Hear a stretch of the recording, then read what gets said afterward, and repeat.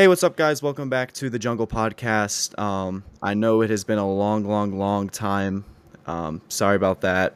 Um, I really have no excuse. It's really all my fault. So I can take all the heat. Um, Today, however, we are joined by a very, very special guest. This is a man that I have known ever since I was in sixth grade. He's been one of my best friends for a long time.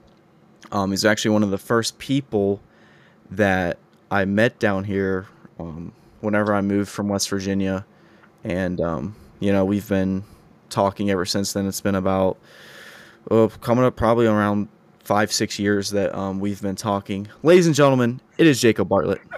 Thank you, Ethan. Thank you. Woo! Thank you there, Ethan. I cannot believe it's been that many years. It does not feel like that at all. I feel like we just met. No, yeah, for real. I We're, can remember whenever you came over, and I was we like, we were I was picking like, you we were picking you up, if I recall. Jackson and I were picking you up. Your cousin Jackson and I were picking you up for something. I think it was his it was birthday or for his something. yeah, it was for his birthday, and my cousin Jackson, who lives around here, he he's like, "Yo, let's go watch, what was it, like the Snoopy movie or I something, or you it have was better. something I like think that." so. You have better recollection of that than I do.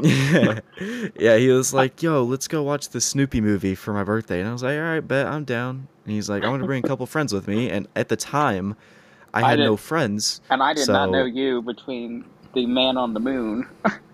yeah.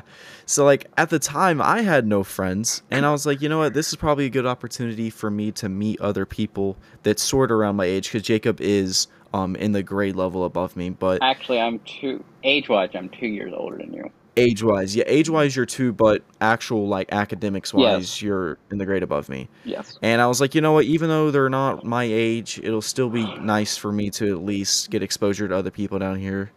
Um and just get out of the house and do something, because I had no friends, no family, so I was like kind of stuck in the house all day. And I remember getting in the car, and you were wearing like a 1920s like New York top hat thing. No, it I wasn't the top. It wasn't a top hat. It must have been my very first, and I still have it. My very first newsboy hat, I think. no, yeah, yeah, It yeah, was a yeah, newsboy hat, which I still have. That very first one I have.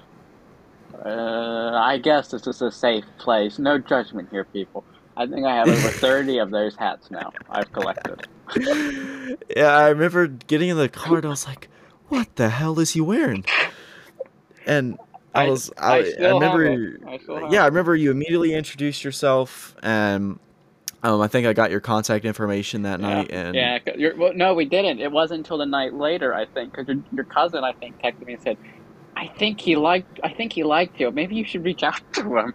Because then he said he has no friends. He just moved here. I was like, oh, okay. yeah, And yeah, then yeah, Jackson yeah, yeah. contacted me the night I don't after. know. It It was that feels was it so long ago. feels like a lifetime ago. Yeah. But no, so I'm glad to get Jacob on here. Me and him have been talking about this for, A year since gosh, February. ever since the podcast first started. I remember I posted a podcast and he reached out to me wanting to get on, I and said congratulations, and then you were the one that opened the door up. You should be on an episode, yeah. and then we never did it. Yeah, we never did it. I slacked ever since I uploaded the fourth episode. I've been slacking a lot. Well, at least you're finally doing I don't episode know. 5. I am finally doing episode 5. I do plan on to be as active as I possibly can, not only like uploading podcasts, but on our social media page. That's going to be Jungle Podcast on Instagram. If you guys are listening on Spotify and you haven't went to our social media page yet, it's going to be Jungle Podcast on Instagram if you want to go Ethan, check if you that don't out. mind, you can also do a shout out to mine because I will also be keeping updates with all his Jungle podcasts as well. Absolutely, yeah. At the very, very end, I'm gonna shout out all your social media, so you can get a plug. You can get a hard plug in there. Everyone can go add you I have the on Jungle your podcast Snapchat, Instagram. notifications, so I will keep you all updated on both sides of the Awesome, accounts. guys. Listen. You should do what Jacob has and get post notifications. I don't know why you guys don't have post notifications on. You I need to don't get mind it post on. notifications. I like getting the notifications of the podcast. Yeah, but I do plan on uploading on my Instagram a lot. I'm going to Europe in like 3 days, I believe. So I do want to post some cool pictures on there and keep you guys updated. Did I tell you I was going to Europe? I don't. You did not. Now Whit Mitchell, who's going on the same. I guess it's the same trip. He told me you guys were going. There was a group of you guys going to Europe. You do realize how much this historian and this political scientist in me, which by the way, guys, is my major at Coastal Carolina University, goes Chanticleers, um, Facts. um, is jealous. I'm very jealous. Yeah, I'm so excited. I'm not really educated on a lot of the stuff we're going Where are you to. guys going, if you don't mind me asking? Oh, so I have a whole like itinerary that I can pull up real quick and just read some names off for you. Ah, yes, please do, because like I said earlier, the historian in me is very jealous and very dying inside. Oh my god, where's my itinerary? Oh, here it is. Okay, um so our first day we're going to the Roman Colosseum, the Roman Forum, the Trevi or Treve, I don't know how you pronounce it, the Trevi Fountain. Ah, the Trevi Fountain. Trevi Fountain, yeah. The Pantheon, The Pantheon. Wow. yeah. The Spanish Steps and the Piazza Navona. I think that's how you pronounce it. Yes. So I'm guessing you're in Italy for a bit? Yes, so that's gonna be the Rome day. We're staying in Rome until the 1st, and then we're flying to Athens. I was going to say, once you Uh, got to the Pantheon, I said that's Greek. yeah, we're going to The birth. Vatican City, Ah, home of the Pope. home of the great Pope and his almighty self. So yeah, we're going to the Vatican City, then we're going to go to the Olympic Stadium, the Acropolis, the Plaka District, You're and entering the country then of the birth of drama and even democracy. yes, and then we're taking a cruise, and we're to go to a bunch of different islands, like the Mykonos Islands. Then we're also going to the Temple of Apollo, and whenever we're in Athens, I don't know if you know what that is. Um, Hollow. then we're going to the Kous, Adase, and Patmos Islands. Then we're going to Rhodes Island, and then we're going to Crete and Santorini, Hmm. and then that's gonna be it. And then we're taking a flight back to Newark, New Jersey, and then from Jersey we're going to Yeah. Charlotte, Yeah, and I heard. then I heard you're going to be driving somewhere in this. yeah, and then they couldn't fit us all on the plane, so we're going from Charlotte. We're taking a charter bus at like 2 in the morning, and we're taking a charter bus and driving back here, which is like a 3.5, 4 hour Have drive. fun with that. Yeah, I mean, I feel like I'll be so dead by then that I'll You'll be just be jet lagged. passed out. You'll just fall asleep. I'll be so Well, dead. have fun with that. Um, That sounds very fun. Very I know, ancient history. yeah, That's a little bit whenever out I of my saw, department. yeah, whenever I saw all the stuff that we were doing, I was like, man, Jacob would be like so, Soaking it in. yeah, like I was like, oh my God, Jacob would be so jealous. Like, I felt bad, but I'm not an ancient um, historian. I'm turn of the last century, turn of the 1900s through World War One, historically World War Two for political reasons. That would be my uh, wheelhouse. yeah, like, dude, you are insane when it comes to like history stuff. Like, I remember, wasn't it in middle school? And you could correct me if I'm wrong. In high school, like you would read the history Oh textbooks, yes, like all of yes, it. yes. I did it through middle and high school, and yeah, okay. Screw it, I'll admit it.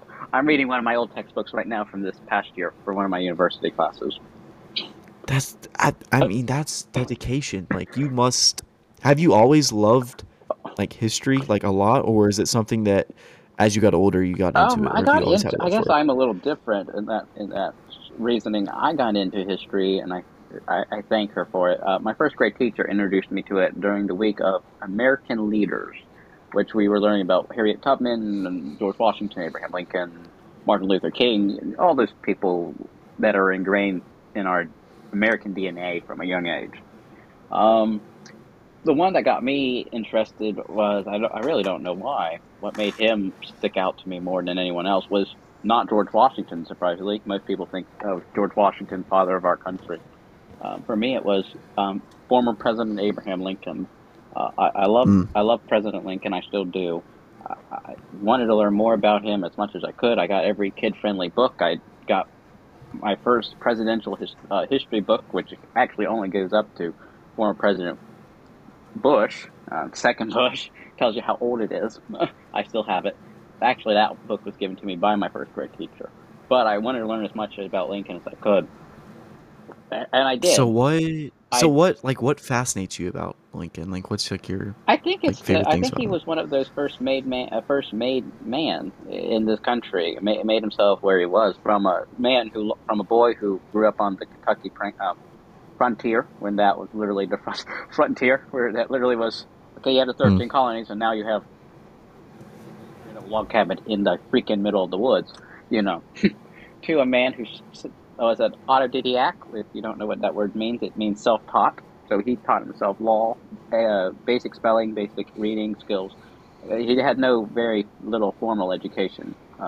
His stepmother, uh, his mother died when he was 8. I think it was 8 or 7, very young age, and his father left for 6 months and left his Lincoln and his sister in their log cabin to fend for themselves. But remember, this was a time before online dating. So Yeah. Mr. Lincoln Sr. left and went back to Virginia and met a woman and brought them back 6 months later. And Lincoln had a stepmother, and that stepmother ingrained him the knowledge of wanting to learn, the knowledge of reading and speaking and people skills. So that interested me because really, if he didn't have that, and like I said, was an autodidact, I don't think we would have the 16th president of the United States, the one who saved our country from collapse. Yeah. No. I'm not a big on history like you are, but just from learning about him, he is probably one of the most, if not the most important president Oh, that we have ever had. definitely, I think so. And going back to the Lincoln topic, actually, once I learned enough, I think I learned almost everything you can learn about that man. uh, I realized, oh, okay, I kind of like doing this. I like reading. I like, documentaries. At first grade, I was the kid that would come home and watch documentaries on when History Channel was actually history and play documentaries. I was that kid. I would come home from first, second grade and watch hours of just documentaries on different things. But going back to Lincoln, after I learned about former President Lincoln, it made me realize, okay, what else can I learn? So that entered to American presidents and first ladies, which I know a good bit about. Again, I really studied the turn of the 19th century, 1900s when it comes to stuff. But I learned about them, and after I learned about them, I realized, uh, crap, our country's so little. You learn about the basic American history in elementary school, middle school, but you realize our history is only baby history compared to Europe. So Hmm. that made me go into European history. England first because of the American Revolution. Then that led into European history because of how much European monarchs are related, which I just wrote a paper this past year for my freshman course in historical research and writing, the royal side effects of royal inbreed and incest. Uh, it was something I liked. I mean, I found the research hard, but challenging, but good. And that's where I am basically. But going back to America, I found Lincoln and presidents very interesting. So that entered my love of politics. And that's why I am now a proud history major at Coastal Carolina University, a minor in political science, and a minor in social studies. That's basically where my Yeah. love of history is. Yeah. That's and I've always said if you like whenever you get out of college, like you're no doubt gonna have something to do with politics or history. Like if you love what you do, it's not going to be considered a job. And I feel like, in my opinion, you will never work a day for the rest of your life because of how much you love what you do. I, Does that I make sense? I love history. That's one thing. I love people. I love helping people. If that's through education or through politics, helping people is a passion. And I love politics. I know it's a dirty game and a messy game, but the game is what's exciting for me. So If not, I'll do Mm. local and state politics, maybe national, if I get into it. Yeah. We actually only have one former teacher right now in the United States Senate, Senator Kirbyville of Alabama. He was a former teacher and then former football coach from Auburn was his last school. He professionally was head football coach, university level, collegiate level, and now Interesting. he's representing South Carolina, or not South Carolina, Alabama, as junior senator in the United States Senate. So I mean, it is possible for someone that's not what you call a career politician to enter politics. Yeah. I have a quick question. I feel like not only me, but a lot of people have wanted to know this. Like every single day on your Instagram and on your Snapchat, you post things about like today in history, blah, blah, blah, blah. Today in history, this happened.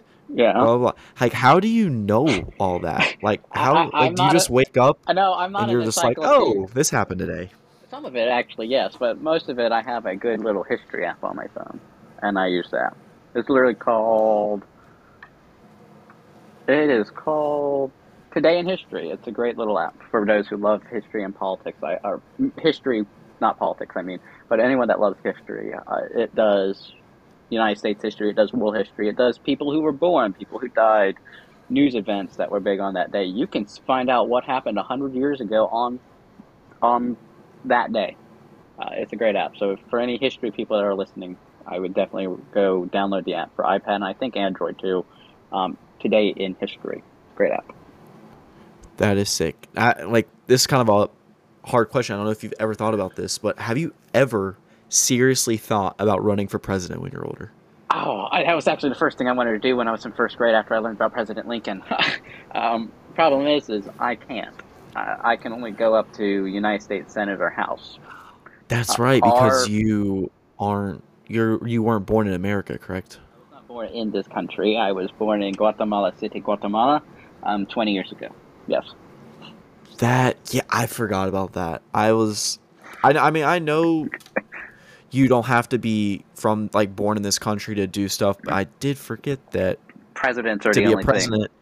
Yeah, presidents are the only thing. And isn't there like an age? Like you have to be a certain age? 35. Don't quote me on that. I think it's 35. Off the top of my head, I think it's 35. Yeah. Well, Jacob, in my opinion, you would be an absolutely great president. Well, if you stay local, and meaning in the state of South Carolina, you might see my name as for running for gubernatorial, so meaning running for governor one day. Cool. For those who, no offense to those who don't like it, but I would be running on the Republican platform as a conservative. I figured you would, buddy. I figured you would. Jacob, so one of the main reasons why I wanted you to come on here was to talk about your past. For those of you who don't know, I don't really want to speak on your behalf, but Jacob does have a background and what he's had to deal with that a lot of us haven't had to deal with, some of the struggles and challenges that he's had to face and overcome. So we talked before the podcast started. He is comfortable talking about this, so this is not a surprise. Yeah, this is not a surprise. This is not a surprise. If you are more than welcome, you're more than welcome to, if you want to go ahead and explain your story, because I feel like spreading awareness for it and people hearing your story will actually get people educated about what you deal with on a day-to-day basis. So go ahead if you want to. Okay, where to start, I guess. Probably just start from the very beginning. Oh God! So you want 20 years of history, almost 21 years of history. I mean, bro, we got time. 2 hours we can talk for. So, well, I was born in Guatemala City, Guatemala, 20 years ago, almost 21 years ago this October. I was born. Most people don't know this about. Well, some people do. Most people don't. I was born to a 15-year-old unknown mother and to an unknown father. I was put up for adoption roughly, I think they said 2 weeks after my birth, or roughly right after. I think I was weaned for a little bit, but then was sent off to an orphanage from the outstreaks of Guatemala City, which is, for those who don't know, is the capital of Guatemala.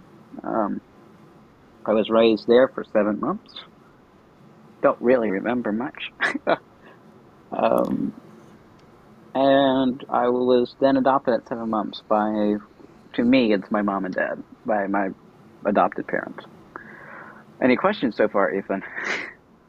I didn't. So I knew you were from Guatemala. Um, but I didn't know about like if you knew like your parents, like your birth parents or I anything. don't I know did not their know name. I that. don't know their names. The only information is that I know she was 15 when she had me, and my father, literally on my traditional birth certificate, was blank, meaning she did not know or did not feel comfortable sharing that information. So have you ever like tried to even like come in contact with her, or do you even know like It would be a any it would contact no, with I her? do not have any contact. It would be a pain in the butt due to it being a what we call a closed international adoption, meaning they cannot reach out to me. Now, after the age of 18, which I am, closed adoptions are very loose because once the adoptee is 18 and an adult, they can open up their case file. I have not, Yeah. but So is that something if that the adoptee opened it, then you could try to find out. But I have not opened it. yeah. So is that something that you think you would want to do maybe later on in life, or are you kind of just set in stone on It, it's you it, know it's a who your mother is and stuff like that, and you just don't want to interfere with anything, you just want to keep living your life, or have you ever thought um, about reaching out? I think it's an odd thing. I'm friends with a couple of international adoptees here locally in Warwick County and in the surrounding counties, and some in New York State. It's an interesting topic because part of you always feels like it's like a puzzle piece. There's a puzzle piece missing out of your life puzzle. So part of you wants to find that missing piece. Like if you're a little kid and you're missing a puzzle piece and you're really wanting to do the puzzle, of course that kid wants to find it. That's how we are. Hmm. And part of me wants to do that. Part of me is very content with the way I'm living and how I've been raised. So part of me doesn't. So it's a what you say, a bridge that I will cross if I ever want to cross when I get to it. Yeah, I mean, and that's absolutely great that you do that, because I know some people who, not maybe not internationally, but just here that were adopted, they want absolutely nothing to do with their birth parents. They don't even want to know who they are, don't want to speak with them. But that is good that maybe one day you would be willing to reach out, because at the And the like, reason why is I'll explain more as we continue my story. But there is a sentimental thing about my life and the way how I live it. It's one of the reasons why I would like to learn more. But we'll continue yeah, that as we continue this. yeah, no, go ahead and continue. Yeah, keep going, man.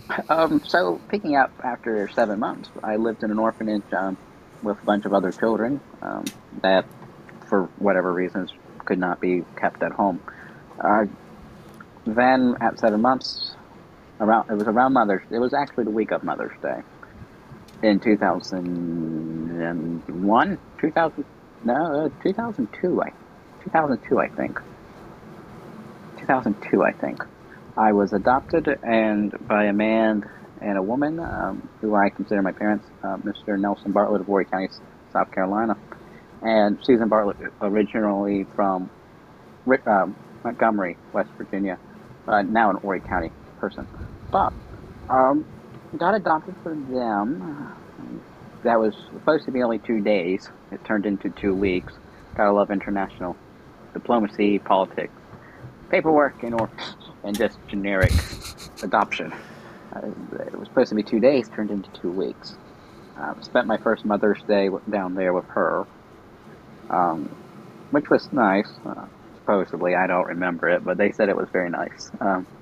And then we left Guatemala City, left the country, and landed into Houston, Texas, where we had to do a layover and join another flight, which was my first time. Well, my father says it was the first time I hit American soil. So, if you know anything about international politics or diplomacy, especially when it comes to stuff like this, once I hit American soil, I was an American citizen, which meant the government back home in Guatemala could not do anything to retake me back. Interesting. I Mhm. did not know that you Mhm. went to Texas before. I Yeah. thought you No. I thought you just lived here your whole life. I didn't No. know Oh, that. I did. I did. We landed in Texas because we had to get a different plane to come here. Oh, So, I see. I see. I see. I but when the see. moment we once the moment we hit on American soil, my father was over. Both my parents were overwhelmed with joy because I was an American. Legally, I was an American citizen already, but now I'm on the country soil. So, due to those clauses, the Guatemalan That is government could not cool. request me back, or if there was a war, I could not be summoned back. If there was a Guatemalan draft, I was, not summoned because I am an Yeah. American citizen, American soil. So, have you ever like how often do you go back to West Virginia? Because for those of you guys who don't know, I spent literally my practically my entire childhood there, other than the past few years that I've lived here. So, like, have you ever like went back like to West Virginia and Last stuff? time we went back was someone can do the math here. If I'm a rising sophomore in college, it was when I was in. And by the way, do the math this way because I did get held back one year. Was my third grade year. So, and I repeated second grade twice. When my late grandfather passed away, we went for the funeral. Gotcha. So I have not been you back. haven't been back No, since? we were actually surprising that you said that. We might go back maybe this summer or this spring before I start school. Before school term begins. If we do it this summer, if not during the spring break. Gotcha. Gotcha. Gotcha. Gotcha. West Virginia is a Lovely for those of state. you who have never been, it is in the I'll put it like this, in the spring and summertime and a little bit of the fall, I would put it up against any state in this country other than maybe Hawaii as one of the prettiest places in this country. It is very, very beautiful. Now, in the winter, You however, get it something called snow, is, right? yeah, well, snow and all the leaves are off the trees, and it's just Gloomy. depressing. Like, it's gloomy and depressing. Like, it's never sunny. It's like Seattle, if put in that perspective. Like, Minus the rain. Instead of rain, you get snow, I'm guessing. it is, yeah. Well, in rain too. Like, it's rainy, snowy, gloomy, cloudy. Probably 80 to 85% of the days in the winter there you might get 1 or 2 days every week or two of a little bit of sun. Like, Oh, it wow. is, yeah, it's very gloomy. That's why I hate going there during the winter. Unless it is snowing there, I do like go like sleigh riding and stuff because here in South Carolina, we get maybe snow for about 15 minutes and then it all melts away. Sleigh riding, what's that? Us Southerners don't know what that is. I'm not that stupid. I Okay. actually do know what it is, but I'm just saying, as a Southerner, sleigh riding is very Yeah, foreign to like us. no, for real. Like, I think ever since I moved down here in the summer of 2015, and so ever since I moved down here, it's maybe snowed that I can remember like 3 times. And when I mean snow, guys, I'm not talking like several inches of snow. I'm talking like a little bit of rain mixed in with snow that sticks to the ground for about 30 minutes. We're And Southerners. We don't know what to deal with yeah. it. Yeah, I remember when I first moved down here, people were like, it was like 50, 60 degrees out, and people were wearing like hoodies and pants and That's cold. jackets. And I'm like, well, up from north, like 50 and 60 degrees in the winter, like 40 and 50 degrees in the winter is like warm. Like, that's a heat wave. And whenever I moved down here, I was like, I thought everyone was crazy. I was like, what are these people doing? Like, Fellow Southerners, that is not a heat wave. That is cold. yeah, and no, and I quickly realized, like, after I got used to it, like, I can understand why people like think that 40, 50 degrees in the wintertime here is cold, because it is cold. It is very cold. I'm not used to it. No, no, we are It's horrible. shorts and t-shirt people, not Eskimo people. We don't wear the polkas and all the 5 layers you have to wear to go outside to get the mail. We're more shorts and flip flops and feature dudes here in the South. Yes. Yeah, I am, and I'm not complaining at all. It is nice rolling out of bed in my boxers going to get the mail. It is very nice. I don't mind it at all. Um, We kind of got We sidetracked. did. I don't Oh, remember where you were in your story, oh, yeah, but my go story. ahead and I continue. was, we just got here in Texas, laid over for an hour, then came and flew and landed here in Myrtle Beach International Airport. And I've grown up here ever since and lived here ever since. I would consider the first 6 years, whatever you are, until you're in public school or school, quite normal. I had quite normal, fun. I love growing up here. I have some great memories of Myrtle Beach when tourists actually went home. Um, I feel you went on that home, one. and before they, moved. I remember going to be able to go places now like Surfside Beach, in the winter as a little kid, and you could actually drive Surfside Beach, and not Hmm. break every 5 minutes because it's either the light's red or there's just so many damn cars you can't get through Yeah, anywhere. yeah. I, No, yeah. It's a struggle. It's a very it's a struggle. struggle. It's a real world. It's a first world Horry County problem. Uh, Yeah. but I remember when you could go down Surfside and Merle's Inlet, and either things were closed or were open, but only on like 3 nights because you're not making much of an income except the locals. And now, in 20 years I've been here, it's literally the opposite. I think all of our restaurants are open on the inlet these days, and you can't go down Surfside Beach without stopping every 5 minutes due to traffic. Yeah, I remember I was really hungry, and obviously the Chick-fil-A in Merle's Inlet's closed, Yes, my so place of I employment was is closed. yeah, I was craving some Chick-fil-A. Um, I was deeply craving Chick-fil-A, and I was like, I have to go get Chick-fil-A. So I went to the Surfside one, and normally in the wintertime, Well, there and back would have taken me no longer than like 30 minutes. Um, I went there today. I waited 30 minutes just in the line. and that doesn't surprise. Not That doesn't surprise like me.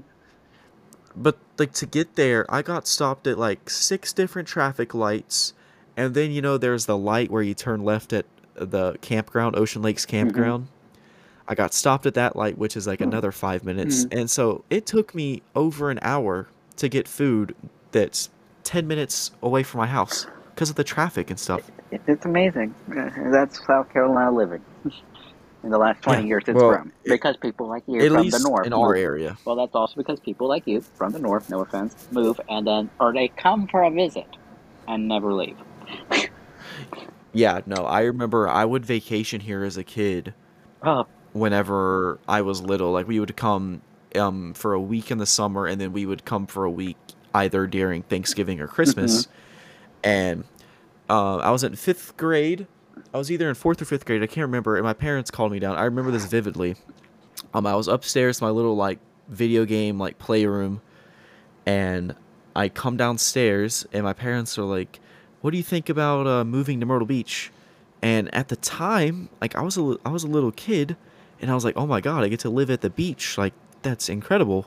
Oh, by the way, And for I was out like, of towners that are listening to this, as a local who's lived here for 20 years, I go to the beach only when we have family friends that are out of town coming. Otherwise than that, I don't see it because I don't like it, and it's just really packed.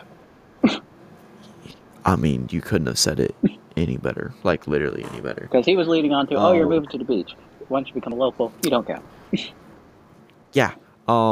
I was like, "Oh my god, like the beach, I would be there every day, like blah blah blah. It sounds amazing." We moved down here, and I now I did move houses, so I do live a little closer to the beach. But at my old house, I maybe went to the beach like less than 10 times in a span of 3 years. Like it was just once you move here and you see the beach every single day of your life, it does get really really old and repetitive. I feel like. Oh, you speak it very well. Like, and like, that's not a knock on like our beaches. Like, I think our areas, like at least in like Surfside, Garden City, Myrtle Island, like I think our Myrtle area is Beach. very beautiful. Yeah, like Myrtle Beach, like, well, I don't know about downtown Myrtle Hmm. Beach, Well, but economically, we're doing good, yeah, minus the no, worldwide pandemic. But oh yeah, we are booming, like we are booming, booming. Um, but like southern Myrtle Beach, where me and Jacob are from, like in that area, it is a very, very beautiful place. But after seeing it so long, it's like And as a local, Holy crap. you know the areas that you stay in, and you don't leave those areas during the heat of summer. I stopped going to certain districts of our, I would say neighborhood or townships, I guess, because there's multiple towns in an area. I've stopped going to some right now. I stopped 2 months ago, and will not go back until after public school goes back in session up north. Because Yeah, you it's got to, unless you really need to go up into whatever district you're going into for something. Otherwise than that, you stay out of that district. Myrtle Beach mostly. yeah, my place of employment is up in Myrtle Beach I am so sorry. on the I am boulevard. so sorry. Oh yeah, no, it's like And I'm not saying that because, it's in that and to the area. listeners, I'm not saying that because I'm sorry that he has to work. I'm sorry due to where his location of employment is. Because if you're a local or stayed here more than 6 months, you realize how bad our traffic is in where he's talking. Yeah, it's like a mini New York City, if that makes sense. It is, think of it like this. It's a mini New York City mixed in with locals, homeless people, and tourists from all over the place combined into one. We have the beach. New York City doesn't. But basically, I think you just described Manhattan, or Times Central Yeah. Station, basically in New York. I've been there. Basically, you just described that. You just heard the beach end, you have Myrtle Beach.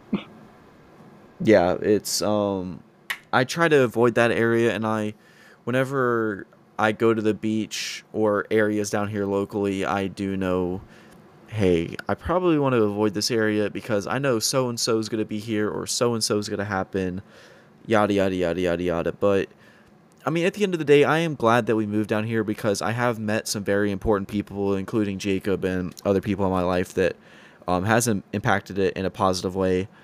Um, the only thing I really miss from West Virginia, I guess, is my like friends that I grew up with in elementary school, like pretty much my childhood friends. Um, I miss them, and I also miss my family because other than my cousin that lives down here, I have absolutely no family. Like all my family I'm glad you led is down to like, your cousin. That reminded me of how he enters my life, if you would like to hear.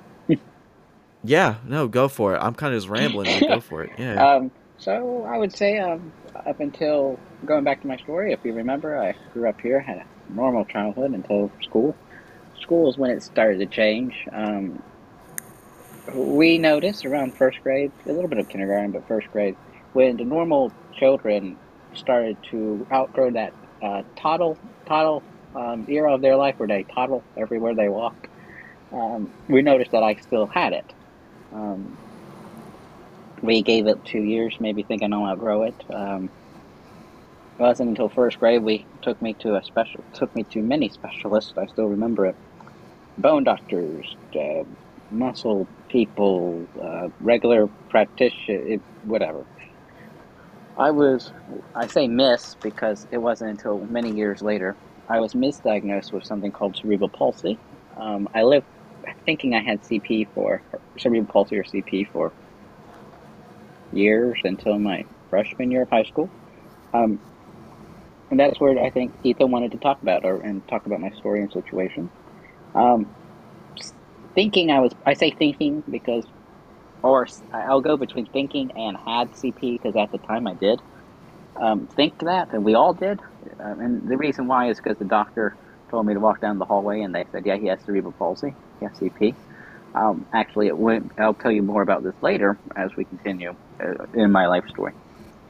Modern science has really advanced, even between when I was in first grade and my freshman year of high school. It has advanced.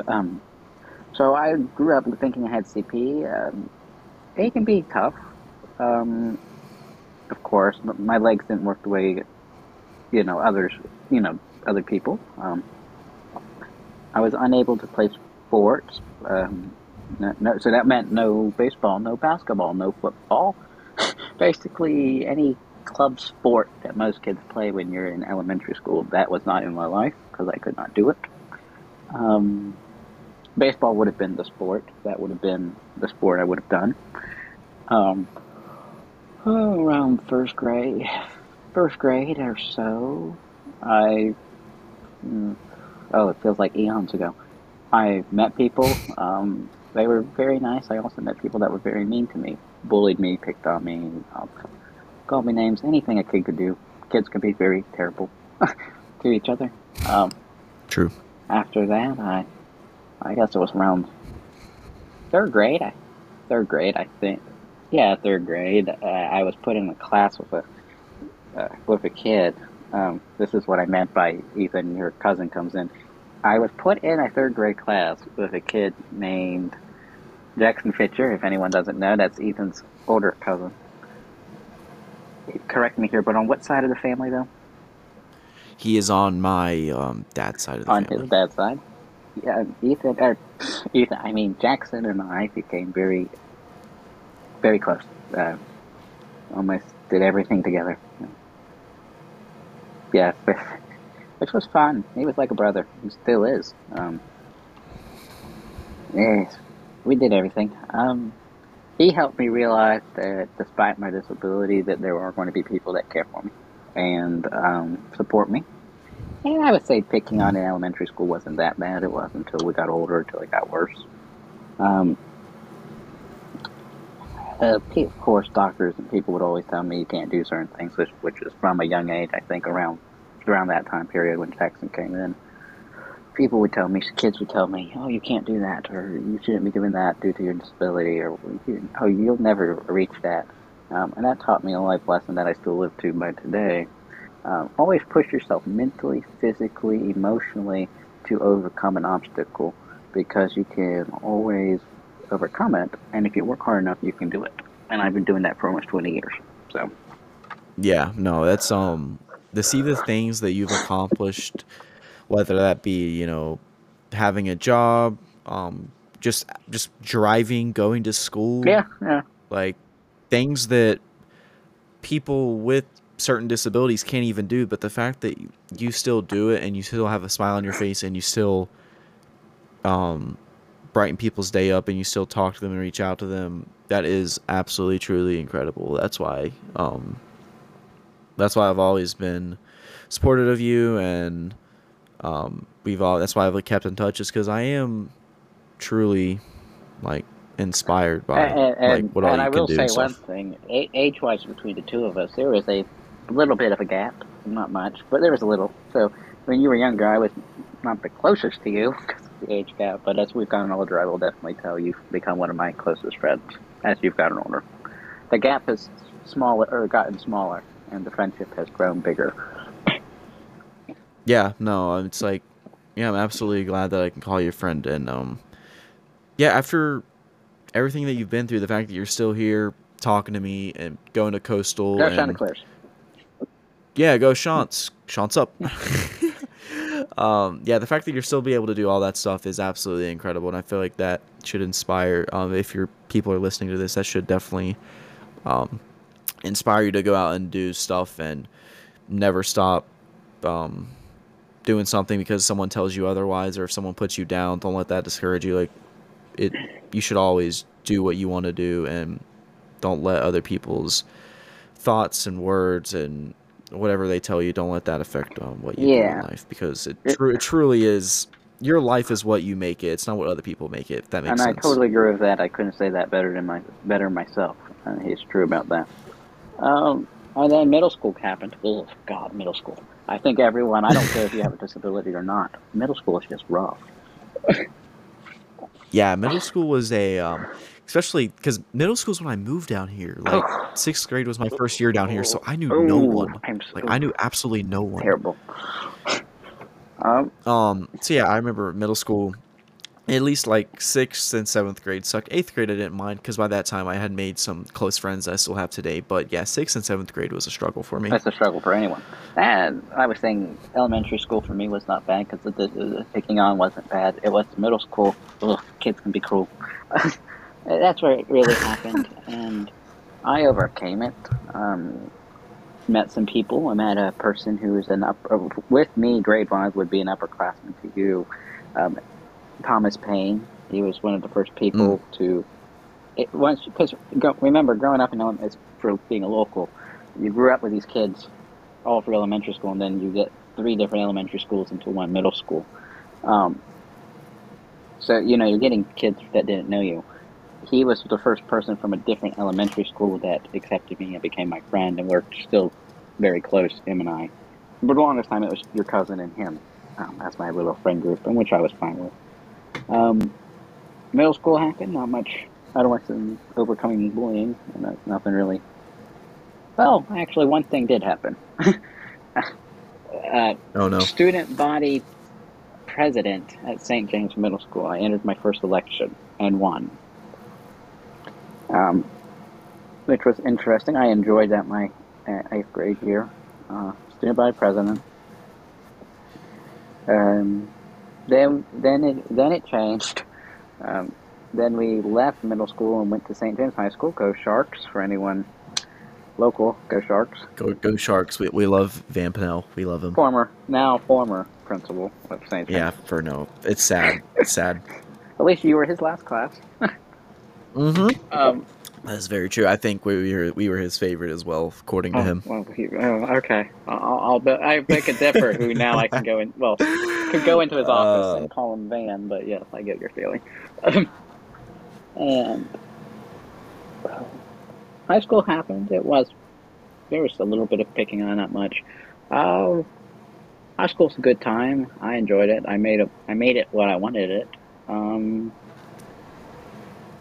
Freshman year, I didn't interested in politics. I took a year off.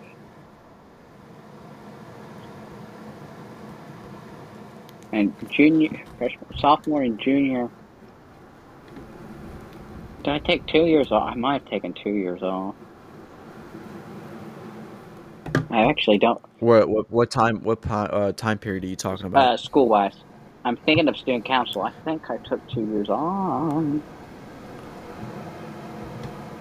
Did I win class president? No.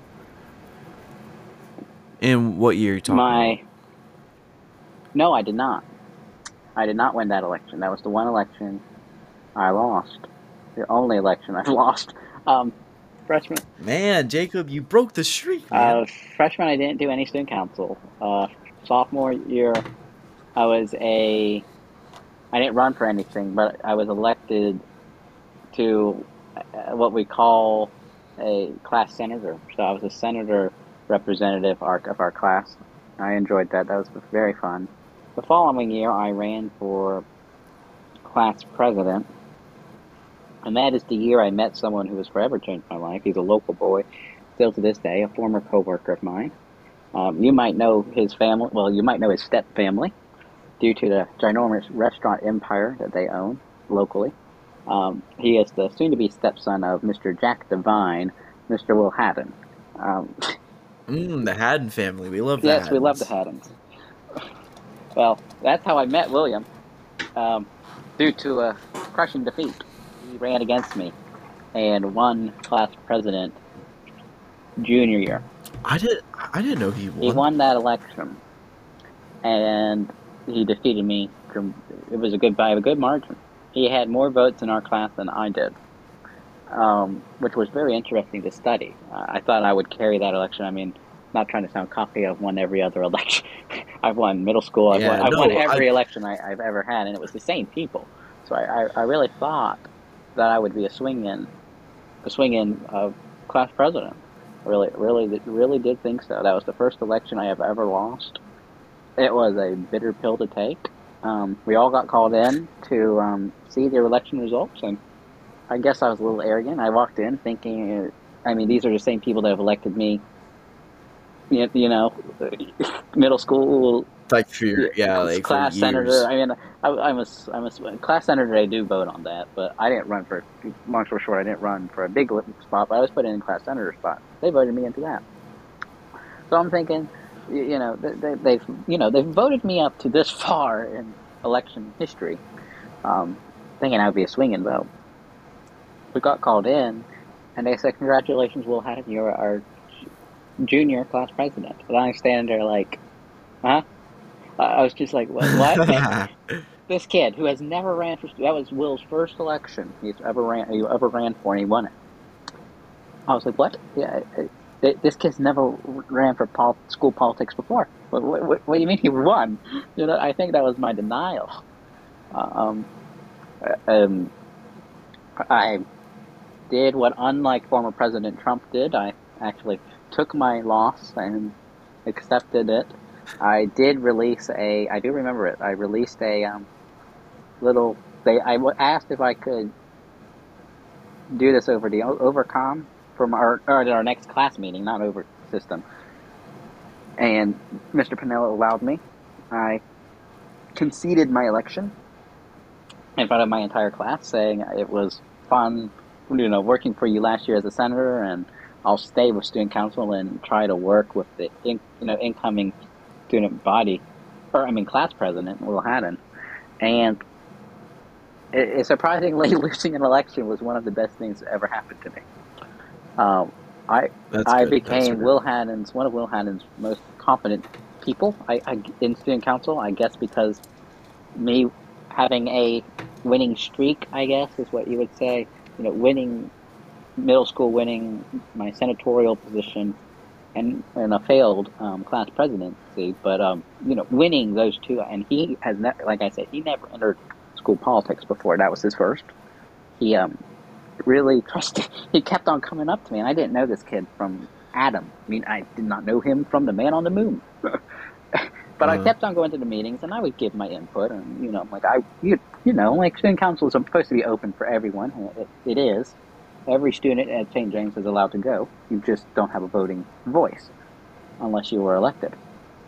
And I would go, and I would voice my opinion as I felt fit. You know, and I would always say, I know I did not win my election, but I still do not think, and I know I'm not a class senator because I didn't run for that position, and I know I don't have a voting voice, when it comes to school stuff, but I will voice my opinion. All due respect to my class president, I would look over to Will as I best feel fit. And I remember one time, I think it was our second or third student council meeting of that year. Will Hadley comes running into my hallway in the hallway after a meeting, saying, "Jacob, would you like to have lunch one day?" And he meant at school, and I said sure, because we did have the same lunch block. And next thing I know, we started talking about student council, talking about how do you help people, how do you help it? And I said, "This is your first rodeo, isn't it?" And he said, "Yes." And that began a good friendship. Will Haddon now is my best friend. It was fun because he trusted me and I helped him guide him, I guess. I guess like a teacher, kind of guided him through student council. Um, you yeah. really get to know people when you start working on a homecoming float. Um, really got to know people. Um, we did homecoming that year, him and I kind of helped lead it up. He trusted me and one other person who, at that time, I didn't know who he was. Um, his name is Joseph Joey Parisi. Will and him knew each other for a couple years. I did not know Joey. Joey now is my second best friend. It's usually Will, Joey, and I are usually inseparable. We literally spend way too much time together, I think. But at the time, I didn't know Joey, and Joey and I worked on the homecoming float building, and that became a friendship. Those two became lifelong friends, still are friends. Um, Around that time, sadly, I lost. I wouldn't say I lost completely. We just kind of drifted apart. And I don't think most people, and if anyone from school from St. James is listening, I don't, and especially from my grade, I don't think I know this. But don't take this bad. Just don't take this wrong. And if he's listening, hopefully he won't take it wrong. And we still talk and we're still close, but not as close as we once were. But that was the time that your cousin and I's friendship started to drift. Different people, different crowds. How life is. Um, Uh, yeah, we're not as close as we used to be, sadly. But I still would like it to. I mean, yeah. I mean, life happens. I Yeah. mean, especially with college and Oh stuff, yeah. and he's going to a different Oh college. I yeah. mean, But I mean, it started in high school with your cousin and I. But we're still friends. But yeah. after that, after junior year, his term ended as class president, and we took the summer break. And that year, I was considering, after a blow, even after a blow of losing to your class, it does carry. I don't think I've ever talked to anyone. You're the first person, Ethan, that I've talked to about my electoral history. I usually, I Uh, usually keep that quiet, especially my loss. Losing is not fun. Losing a baseball game, losing a football game, it's not fun. Losing for someone like me who finds politics, even school politics, very interesting. Losing losing an election, it's not fun. Um, so during that summer, going into our senior year, my senior year, I was considering, do I even want to try? Um, do I want to really enter school politics again? I mean, that blow was a big blow. Will won by a good margin in the last election. Mm-hmm. And Will told me he was going to run not for class, but for student body. And that did not help my confidence. I love Will to death. I love him to death.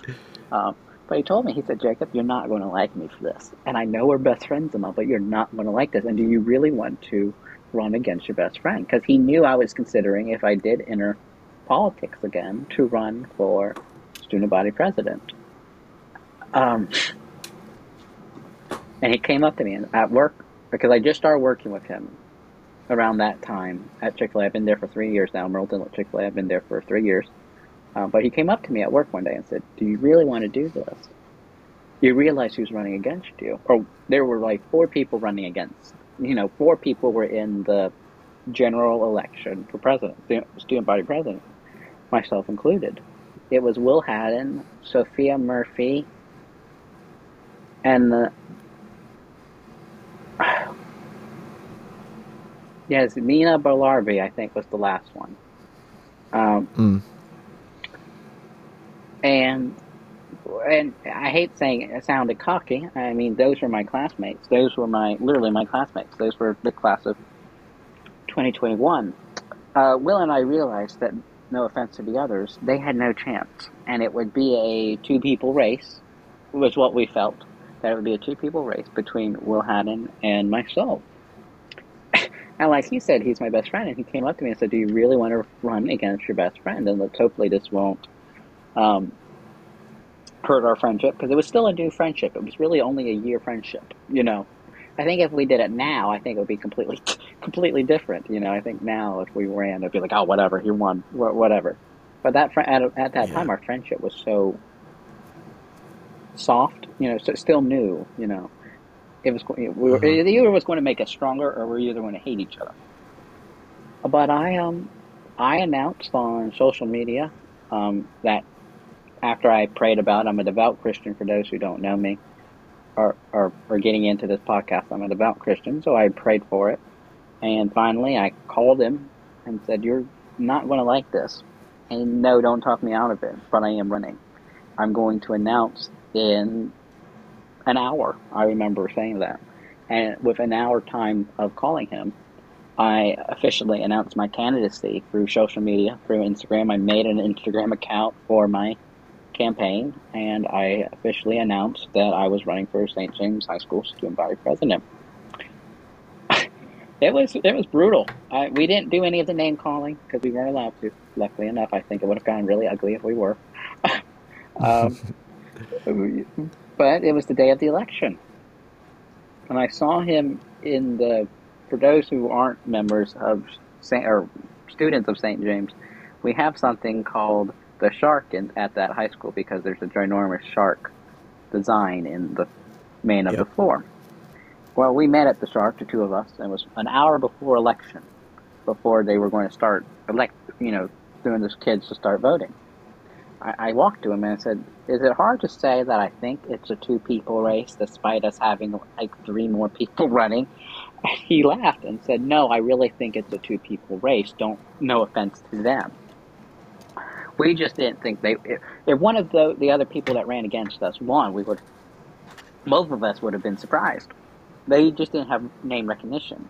People love Will Haddon due to his brother, Parker Haddon, who was a year below us. Your grade, I think, Ethan. Parker was with you, right? Yes, that's correct. So he had your grade level, because everyone loves Parker, which means everyone loves Will. But unlike Will, I had something that Will did not have, and that was the grades below your grade, the grade below us. I could carry those votes, which is something I never told Will. Will now knows, but never knew at the time of the election. I told him, I shook his hand, I remember saying, let the best win. Hopefully this won't kill us, meaning our friendship. He knew what I meant. Um, we went back to class, and it was time for elections. Uh, I voted. I voted for myself. I guess I can admit that now. It took the entire day, like every year, for the election results to come in, for the counting and stuff. And if you're a person who's ever run for election, it's really aggravating because you want to know and you want to see the statistic. Well, I do want to see the statistics and see who won the election. It was near the end of the day, right before the last class of the day. Mr. Pinnell called all the candidates into his office, and he did it by. This was the first time he's ever did it this way. He did it by section. So if you were running for freshman president, all the freshmen went in. You know, if you're running for treasurer or whatever, you went in. And he finally, we were last. Student body presidents were last. He called us in, and it was like those butterflies in your stomach. You know, you didn't know what was going to happen. You know, you're like, and Will and I knew it was either going to be Will or me. No offense to the others. And Pinnell said, the election results have come in, and let's congratulate our president-elect. We'll do a informal swearing in my office next week. So I had a week, or the person had a week of being a president-elect. And he said, the president-elect for this coming up school year, and which means you'll be president for the rest of the school year. And he said, Jacob Bartlett, I won the election. I'm very glad I went back into school politics, because for a good bit I really considered not going back in. I mean, I lost dramatically the year before, so I was thinking that was a bitter pill. I'm like, they already said no to me one year. They're going to say no to me again. You know what I mean? That was in my back of my head. They already said no. I thought they wanted change, not, which they did the year prior. They voted for Will Haddon. He won it. He won big time. I think by that point, I think they were like, he, meaning me, he has ran for so many times, let's have change. And I'm thinking that's what happened that year. And change was Will Haddon. The following year, it was the opposite. We won, and my campaign slogan that year was a return to normalcy. I actually quoted Ian Harding, who was the American president, who ran during the 1920s, right after World War I, and that was his campaign slogan when he ran for president of the United States, because it was right after World War I. He campaigned on, I will return America to normalcy, for Harding. And I liked it. And I didn't it wasn't anything against Will, but it's just, I was the old guard, I've had this before, I've had power before, I've done this before. I knew what you were like you were the veteran, and he was like a rookie. He's only had 1 year in politics. And I used to tell people, he's only had 1 year, and he was a class president. Student body is a lot more. I've been it. I've been it in middle school. I've helped you guys before. I know. Yeah, it kind of reminds me of like when President Trump got elected to president. Like, he had no past political experience, and he went straight from like being a businessman to the president of the United States. It kind of reminds me of that. I guess I hate saying this because I'm a registered Republican, but I guess using that analogy, I was like Joe Biden in this past election. Will was still a rookie, and I was like Joe Biden, meaning I've done this before. I'm experienced. I can do this, and they elected me. We did finally, at the end of that year, we looked at the statistics because they weren't going to let us see it. And I was like, you know what? We just graduated. I'm officially no longer a student here. Let us see the statistics. And we did. Will carried me in our grade level again, which was not a surprise. And he carried me in your grade level, meaning he had more votes for him in those two grade levels than I did, meaning a majority of your grade level and my grade level voted for him. There were still people in our grade levels, the two grade levels, that voted for me. I think it did help a little, but it was a divided ticket in those two grade levels. Unlike him, I was able to carry the underclassmen, and they recognized the name, they recognized what I did, so they voted for me. That's what pushed me over, was the Yeah. underclassmen.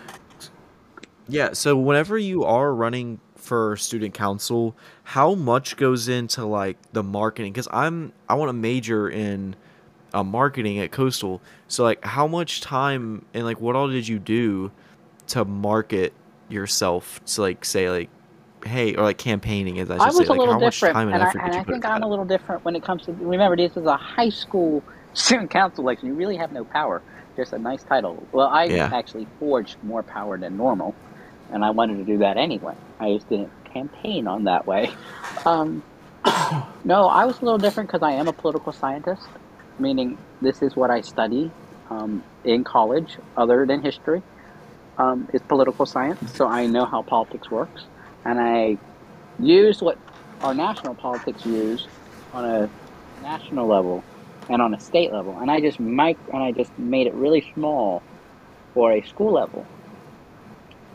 And I, for me personally, I still have the account. I can still enter it. I never do anymore. But like I said, I made an Instagram account for just my campaign, and I would send out. I think it was weekly or every other week. I would send out polls and or Q&As. I remember doing to get the student. I would post a link to my personal account. Then I would, say, if I'm running for student body president, follow this account. There will be weekly polls, and a lot of kids did do that. Surprisingly, and that was just me testing the waters. So people would answer my polls or with Q&A, and I'll be like, any questions, or what would you like me to do that I can do? It's what I used to put in big caps, what I can do.